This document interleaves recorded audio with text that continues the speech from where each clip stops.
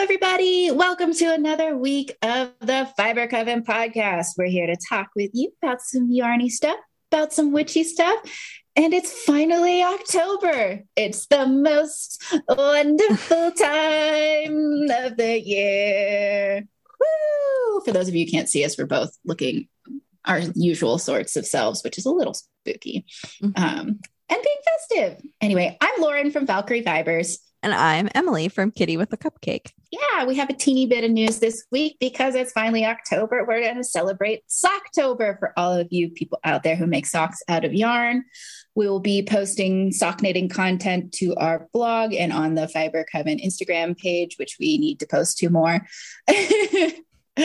I'll be good. And then we also wanted to tell you about a cool Kickstarter from another yarn professional. Would you like to tell us about it, Emily? Yeah, so I Am Fully Spun has a new Kickstarter up and it is really cool. If you are familiar with I Am Fully Spun, she used to have yarn that was marled and switched colors and it kind of looked like a hand spun yarn. Like barber pole? Yeah. And the fiber was all hand dyed by her and then sent to the mill to become yarn, which is really, really cool. I actually got a mini skein of the yarn when we were in San Francisco, and it was one of my prizes for the Stripes in Space MCAL. But also, I Am Fully Spun has a whole pride line of colors that were part of this based off the different pride flags, which is really neat. But this Kickstarter project is to bring back the marled yarn. So that's awesome. And anytime that you can back a Kickstarter and get yarn from it, that's the jam. So there's also an exclusive color for the Kickstarter. So that's nice. And Darcy Kern is in charge of the color decisions for that one, I guess. But yeah, so exciting. Get that exclusive colorway. You can also get any of the other 12 colors that she's going to be producing as part of this Kickstarter. I think there's 4 from the Pride, 4 from the regular, and then 4 new colors that are going to be brand new for the Kickstarter. You can also get some swag if you don't want yarn. There's tote bags and cute pins that are exclusive to the Kickstarter and mugs and all sorts of fun stuff. And it already is at $23,000 of its $30,000 goal. So looks like it's probably going to get funded. Keep buying yarn, everyone. Yeah. So if you have a little extra cash in your pocket, you can go back that Kickstarter. And if you don't, no worries. I'm sure just following either I Am Fully Spun, who created the Kickstarter, or Darcy Does It, which is the Instagram handle of the collaborator. They're both really great accounts to follow, and you can help promote their work. Yeah. And that doesn't cost a dime. Woohoo. We'll have to do that on our social medias. Yes. I shared it on my personal one because I did back it, but we can share it on the Fiber Coven one too. Yes. Well, excellent. I guess we can start off with finished objects. I've got a couple. Do you have any? No. Okay. I finished 2 things. You probably can guess what they are because I did clear my needles off for Socktober. What do you want to see first? The honeymoon socks. Oh, they're hidden. I finished a pair of socks for my mister, my fella. They're nice. They're Opal, which is a European commercial self-striping sock yarn. They're sturdy, they're hard wearing. This one is quite autumnal. It's greens and browns and oranges in fun little stripes. I did a traditional cut in afterthought heel out of the same yarn. You're just socks. I throw in a line of ribbing down the front of the leg and the foot just for a little extra snugness because my sweetie has irregularly shaped feet. Although a risky run with commercial yarn sometimes is there being knots in it. So I did run into that in this. You can see here, this is an aberration in the striping sequence because it had a knot. I just cut the knot out and wove in the ends. It wasn't a big deal. But after this section, it got so irregular. There weren't any more. There was only the one knot, which is fine. If there's only 1 or 2 knots in a skein of commercial yarn, that's something you need to roll with. That's the price you pay. That's why it's so cheap. Yeah. but you can see I got like 2 green sections in a row, which was like interesting. But it won't matter because these will be very much underneath a boot entirely. My sweetie wears a lot of work boots that are quite tall. Finished Sakis. Yay. And then I finished your sweater. You finished it? Whoa. I thought you were just working on the sleeves still. I didn't realize you finished it. Holy butts. It's a sweater. It's a sweater. Now, it's identical from the front and back. I don't know why I turned it around so that the front faces you. I finished it. So this is the Aura sweater by Ginkgo Bee. Yeah, I think it's going to be really cute. It's this nice light lavendery purpley bit. I have a good chunk of the third skein. This took 2.5 skeins. Really? Wow. 2.5 skeins of my Surrey fluff yarn, which is 100% Surrey alpaca. It's going to be super warm. I tried it on last night, and I think the sleeve length is going to be really good. It was a full length sleeve on me, and we have a similar wingspan, I would imagine. But I'm thinking, if it's okay with you, sending along the rest of the skein in case you wanted a matching scrunchie or boot cuffs or something. Oh yeah, that's a good idea. And also too, this design does feature this square neck, which can be a little loose. You might want to run a strand of yarn or something through the I-cord and make it a little snugger around the neck. Or if you like the kind of loose look, that's good too. I like the loose look on mine, but there's like lots of options. I'm so excited. So I haven't blocked this yet because I just finished it last night, and I was thinking of sending it to you unblocked so that you could try it on and say the arms are a little too long. You could I think that's a good idea. Wider, or if the arms are a little too short, you can block them longer. Or I think that's a good idea because I can pin it out to adjust whatever I want to adjust. Yeah. And since it is, like I said, this entire sweater is 2.5 skeins of yarn. It's at a loose, airy gauge. So there's a lot of give to it. And it's the way the pattern's designed. I've knit 2 of them now. Highly recommend the Aura sweater. And because I'm knitting something for a friend across the country who I can't force to try it on at intervals. Like I said, if this doesn't fit you, you can give it to like one of your super cool, like artsy friends who wears wild stuff, and I won't be sad at all. I'm so excited. But I think it'll fit you, and I think you're going to look really cute in it. And it's so fluffy. And Binks has been guarding this, had it laid out all finished, and he's like, I'm going to loaf right here. Cute. I'm so very excited. I'll probably send it out to you next Monday. I'm going to be so cute and pastel. Thank you. This is my first time having a garment knit by another person. That is so exciting. I like doing this. It's fun. Yeah. So what have you been knitting on? I have only been knitting on my Waxing Moon Shawl half sample because it's October now as of today, and I would like to release this pattern this month, which means I need to finish knitting the second sample. So here it is. Yay! I have made lots of progress. I was in the middle of Flower Moon last time we talked, so I did almost all of I'm on the third Q3 color, which is Harvest Moon. So I was very briefly on the correct month for colors, but I am going to be ahead of the current month after this weekend. So yeah, I only have 4 more colors to add in here, and I've already started on the 4th one. I think it looks really good together. I did hand pick my own mini skeins from the massive pile of mini skeins each time. So they're all like my most ideal version of the colors that you did, which I think is really fun. I did the same thing too with the big skeins. I mean, absolutely. I was like, ooh, this. So I think my Flower Moon has like way more purple speckles than most of it was like one that like maybe you had like put too many speckles on, and I was like, ooh, yeah, that's mine. Although I will say, when I was choosing my favorite from the batch, like I had half a dozen full size skeins I made, or like maybe a dozen where you had like 50 to 100. Yeah, that's really sweet. Chad helped me package all of the little individual months. So like before he started packaging, I was like, oh wait, no, I gotta look at these yarns and shop for which one is mine. That's fantastic. I don't have much work in progress content because my You things are all finished a finished. sweater. And you like Finished. hadn't even started the sleeves. I crushed it. Yeah.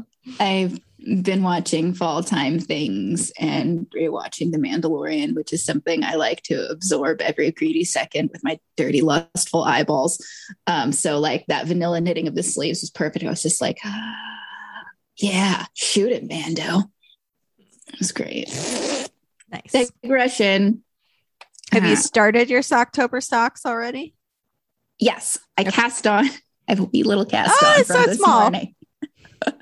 It's like 3 rows maybe. But this is going to be the plaid blanket socks from Dana Ray Makes. I'm so excited for this. This is Pitchfork Fibers in the Boogie Wonderland colorway. I picked this up at my LYS. The pastel like tonalness of that I think is going to look really cool with the stripes that you have. Mm-hmm. Yeah, so it's a pastel tonal. It's mostly white. I want to say a grungy white because it's like a cool white, yeah. a cold white. I don't know, but it's got little pinky purple pastel-y bits. And it's making me really happy. It's in this skein coat that I picked up at Knits and Knots. It's a spooky one with little cat eyes. But the thing that is going to get worked in to make it plaid is this nugget of very nicely saturated Haverland. So hopefully today I'll start working on this some more. Yeah, I have worked on my pork socks, but like not enough that it's worth it to show them to you. I only have a couple of rows in on my heel flap. So, and I did pick that color knowing that it was kind of spooky season color. So I will keep working on those throughout October. Nice. I love it. Yeah. Hopefully next week I will cast on all the things. Like right before we started recording, I drew my little tarot card for the day and I got the Knight of Wands, which is big cast on all the things energy, which is what I am doing today. I got the 6 of Wands. We both got wands. I like the 6 of Wands. I also got paid by Kickstarter today. So theming. That is a very appropriate card for that. It is. Every time I see that one, because it's the image is a traditional Roman triumph. Did you ever see History of the World Part 1, the Mel Brooks film? There's the scene where they're making fun of like the Caesar and they have a very comical, it's Mel Brooks, a very comical person going, "Remember thou art mortal," which is like an essential part in a very silly voice. And it was an essential part of the traditional Roman triumph was the person whispering to like their conquering hero, like "Memento mori, remember thou art mortal." But it was just very comically done in History of the World Part 1 by Mel Brooks. Nice. Random fact about Roman history from Lauren. Fun times. Anyway, did you acquire anything this week? No. I did. It was something I bought a long time ago, but yeah. So you'll be seeing the Ghibli yarn again because I got mine. It's right here. I ordered the same 3-month kit that Emily did, and I finally got it. I was just waiting for it to come, and it wasn't coming, even though I was getting other packages. So I'm like, something's up. So I asked my post office people, and it was just down at the main office. It got, there was a kink in the works, and our entire town got shut down because of a wildfire. When I have my yarn, it's happy. So this is the Kiki's delivery service one. It's called Town with an Ocean View. It's very cute. We were talking about this. This yarn is much prettier in person than it comes across on camera. It really is. It's very subtle. And I think that it's hard to show just like how delicate some of the color changes and stuff are in photos. It's really nice. It feels like a really plump sock base too. It does. I'm very interested to knit with it. And then the Totoro one, which is the first encounter, which is from the little scene in Totoro with the little sister meeting the first little spirit in the garden. It's so cute. This one is just perfect. So good. And then the last one is the Howl's Moving Castle one, Merry-Go-Round Life. I keep rotating them. Oh, yours looks like it has a lot more pink in it than mine. Of mine that one. I haven't unwrapped the skein. Maybe I have more pink inside. I think it really looks like the town though. It's really good. I like it a lot. Yeah, and that's what I got. Yeah. It makes me happy. I know you were talking about years you wanted to do a shawl pattern. I want to do a sock set shawl pattern Right. for a mini shawl that you could make with a sock skein and a mini skein, because I know that's something that people like want, and it's something I want. And I figured I might as well use one of those because they're like special fancy. I've internationally ordered them yarns, so maybe one of them could be a shawl instead of socks. I will probably use the Kiki one for that because, like, let's be real, it's me. What am I going to do? I'm going to use the Kiki one. Yeah. I'm probably going to end up making that with one of these sets too. But another one will probably end up being socks. I'm not sure. I might do that. I might do Howl's Moving Castle socks for Chad because we actually both have Howl's Moving Castle tattoos that we got on our honeymoon. So that's like a special movie for us. Yeah, that one's really, really sweet. Yeah, I'm thinking with mine, I definitely want to make some more friendship bralettes for my friend. Friendship bralettes for my friend. I want to do that because she's a Ghibli fan and she was one of the other people who was like, you need to watch this stuff. And I think maybe with the scrap, because she's about my size, I'll probably have leftovers and maybe I'll make some scrappy socks for some other Ghibli loving friends too. Cute. Well, sweet. I guess we can talk about Occult Corner now. So this is just a fun little snippet. I don't think we will ever get to the bottom of all the weird stuff that the Victorians did. What have we done so far? We've done like the tear bottles. We did lacrimatory bottles. Yeah. Mummy eating. Yeah. And now today we're going to talk about the Victorian paranoia about being buried alive, because that was a thing. So as I learned this morning, the fear of being buried alive is called taphophobia. Oh. Yeah. And this was definitely a pretty reasonable fear in the pre-modern medicine era, one can imagine. And there are tales from folklore dating back to as far as whenever about tales of people being buried alive. Jesus. And other sorts of things, because they didn't have a medical understanding of comatose people and other diseases that may put people in catatonic states. But in the Victorian era, it definitely rose to prominence because of an 1844 Poe short story about being buried alive. And I'm going to say it kind of hit its peak in 1897 with the publication and popularization of Bram Stoker's Dracula. For those of you listening at home, I am holding up my old copy. Oh, it's actually got bite marks in the corner from when we had from vampires, from tiny little vampires. No, I'm pretty sure it's from the foster kitten we had a couple winters ago. And if you've never read Dracula, it's really funny reading it from somebody who totally knows what Dracula is from pop culture. But like, this is the original. They didn't know. There's cowboys. It's funny. It's so funny. I think Dracula is peak Victorian paranoia about being buried alive. One of the main plot lines is like your Victorian heroine who is beautiful and lovable and wasting away of a mysterious disease. And she gets, she dies and gets buried, but she's not really dead. And there's lots of, going back to her grave sort of a thing. Anyway, back to tales of Victorian eras. Victorians did so much wild stuff. I don't think, I read this on the internet. One of the main reasons that the Victorians were so paranoid about being buried alive was medicine had progressed to the point where they were starting to it's the beginning of modern medicine. They were starting to understand diseases where people could, in comas and things like that. And they were beginning to see that through a more modern eye and look back on the past and realize how many people they might have possibly buried alive.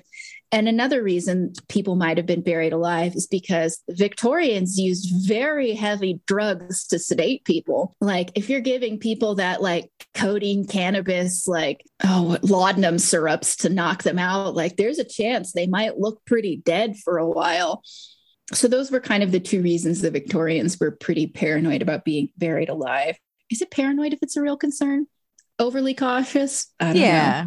So, and I did come across something about Victorian era mortuaries storing bodies until they started to decay and putrefy, which would be a definite sign that somebody was in fact very dead and not just extremely comatose.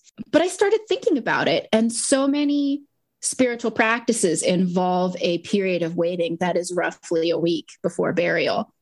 Like pretty much every Western and in like the known world, that's a silly phrase, but like every like Mediterranean historical culture, Jewish culture, Irish culture has a tradition of the wake, which is where you just hang around with the body, and like what you do varies. Like, are you supposed to cry a lot? Are you supposed to sit there peacefully? Like that process of sitting with the corpse was probably double check.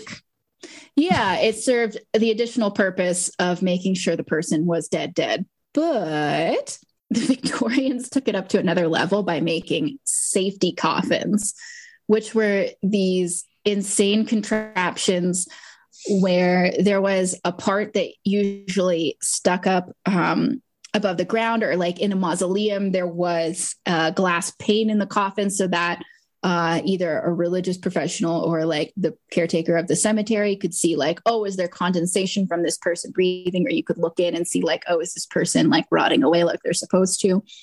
There are also many contraptions involving like bells that came up that were protected from the elements that were tied to people's fingers, and that would allow for like airflow to come in, as well as a way for people to, like a person who had woken up inside their coffin, hypothetically, to alert to like a caretaker at the cemetery that there was a live person down there. There were lots of contraptions involving little flags that would wave, or bells. The bells seem to be the most popular one.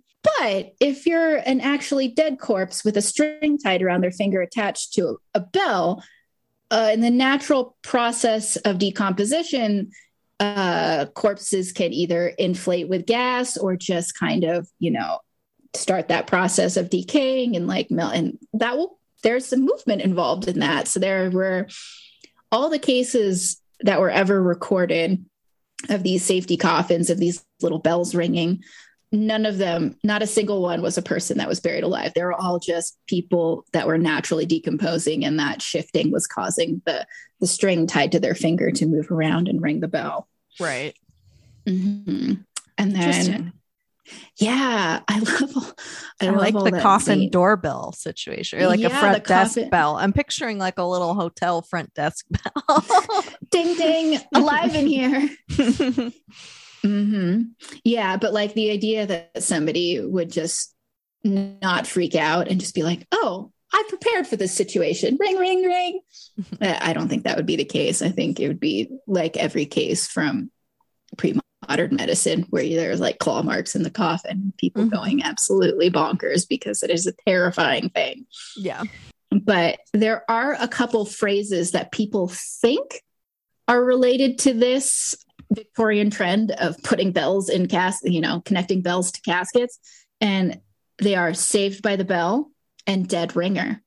Oh, but those are actually not about that. Saved by the bell is about boxing, like when you get in your ass kicked, right. and the bell rings. Yeah, and dead ringer, I think, is a horse racing phrase. Yeah, lots of people think those are about Victorian people getting buried alive and ringing little bells to get out of coffins, but it is not. Interesting. Yeah, and that's what I've got on the Victorian era increase in taphophobia, fear of being buried alive. Cool. Did you find any cool tidbits on it? I have a related but somewhat extraneous tidbit, which is on mort safes, which, if you've seen pictures, and there are pictures on the internet of these floating around, it's basically like an iron cage over the top of the coffin. And there might be like a big coffin shaped stone slab on top of it. And there's some memes that go around the internet that are like, people believed that vampires were real or that zombies were real, and that's why these safes exist. That's not true. These things existed in a little bit before the Victorian era. So this is like earlier in the 1800s, not I think it extended to the late 1800s, but like really big in like 1800 to like 1850 range, which is when modern medicine was getting started and people were learning about anatomy by dissecting human corpses. And these safes were because there were lots of people who were grave robbing, not for valuables, but to get bodies so that doctors and students could learn more about anatomy. And the government overwhelmingly kind of turned a blind eye to this practice. They weren't really cracking down on it because it was advancing medicine so much. And this is like how they were learning. And there were many people who they made their money by doing this. There were many churches that like kind of turned a blind eye because they were getting money from the grave robbers to like have a source for bodies. So this concept of mort safes became popular among wealthier people to try and protect their loved ones from being stolen for learning about anatomy. And in a lot of spiritual practices, especially was extremely popular in Scotland because in Scottish practice, it is considered that you like can't really ascend to heaven literally if you don't like have all of your parts, like if your body is not intact. So mort safes were really popular among wealthy Scottish people at this time. I think it's interesting because the safety coffins were obviously something that was only accessible to wealthy people. It's, I don't know. And also, this was still a practice that was practiced by people who were less wealthy. It just wouldn't have been like the elaborate like cage with a padlock kind of a thing. It would be more like we just put some heavy stones on it, planting in Ireland and Scotland, planting heather flowers on top of the grave, which are kind of hard to dig up, was like meant to be a deterrent. Yeah, I've heard stories because I've heard lots of interesting stuff about the body snatching era of medical science. That's about of people who could not afford things like that, maybe like camping out overnight at their loved ones' graves for the first week or so. Yeah, and it with the mort safes too. Some churches would rent them to people and then take them off afterwards. They were often not a permanent installment, but a temporary installment because the medical researchers don't want the body after it gets to a certain point of decay. They want fresh bodies. So we could do a whole episode about of a Occult Corner on body snatching, though. That's some great stuff. Yeah. But if you're looking for cool stuff to Google about old-timey coffins, the safety coffin and the mort safe, I'm excited to go look that up. That's so much fun. I love it. I just love how like two people can Google the same idea and like we end up in different little rabbit holes. Like I'm often like entomologically like, oh, where do these phrases come from? And you're like, Burke and Hare, yes. Awesome. Well, I think that's most of our content for this week. For a little bit of shameless self-promotion, yours truly will be having a little shop update on the 3rd of October. That will be a Sunday at 9 a.m. Pacific, and it will be in my Etsy shop, which is Valkyrie Fibers Tahoe. We were just talking at the beginning about the Power of the Full Moon Club. I will be having Q3 sets, and I guess I should get my act together and put the Q2 ones available individually when I have left over. I guess I'll do that. I will have these sets for Q3 available. It is Buck Moon, which is a nice off-white with little earthy speckles, hints of blues and yellows. I think this batch turned out really nice. I have Sturgeon Moon, which is tonal blue with some earthy speckles, and Harvest Moon, which is kind of like a grungy yellow, like drying leech shafts with some tonal speckles and like little sections of nice little multicolored speckles. So it's inspired by all those artisanal corns that are all sorts of fun colors. So yeah, nice soft speckles going on in here. They're $25 each, so $75 for the set, free shipping in the United States. And that'll be this weekend. Oh, I also will have one set where like the flower moon one that you picked, I will have a set that I would be labeling as bold, which is kind of where the speckles got away from me a little bit. Like this one of Harvest Moon's got some solid pink in here, and this one from Buck Moon's got some tealy bits. For those of you who like a stronger speckling action, one set will be extra speckled, and it will be clearly extra marked. Spicy. Extra spicy. Sweet. And just a reminder, go support that Kickstarter from I Am Fully Spun. Mm-hmm. And come hang out with us around the internet while we celebrate Socktober. You can find links to everywhere we are around the internet at fibercoven.com. Woo! Is that it? I think that's it. Wonderful. Well, thank you so much for spending your time with us. We're so thankful for your company. And until next week, Coven, keep making yarn magic. Bye. Bye.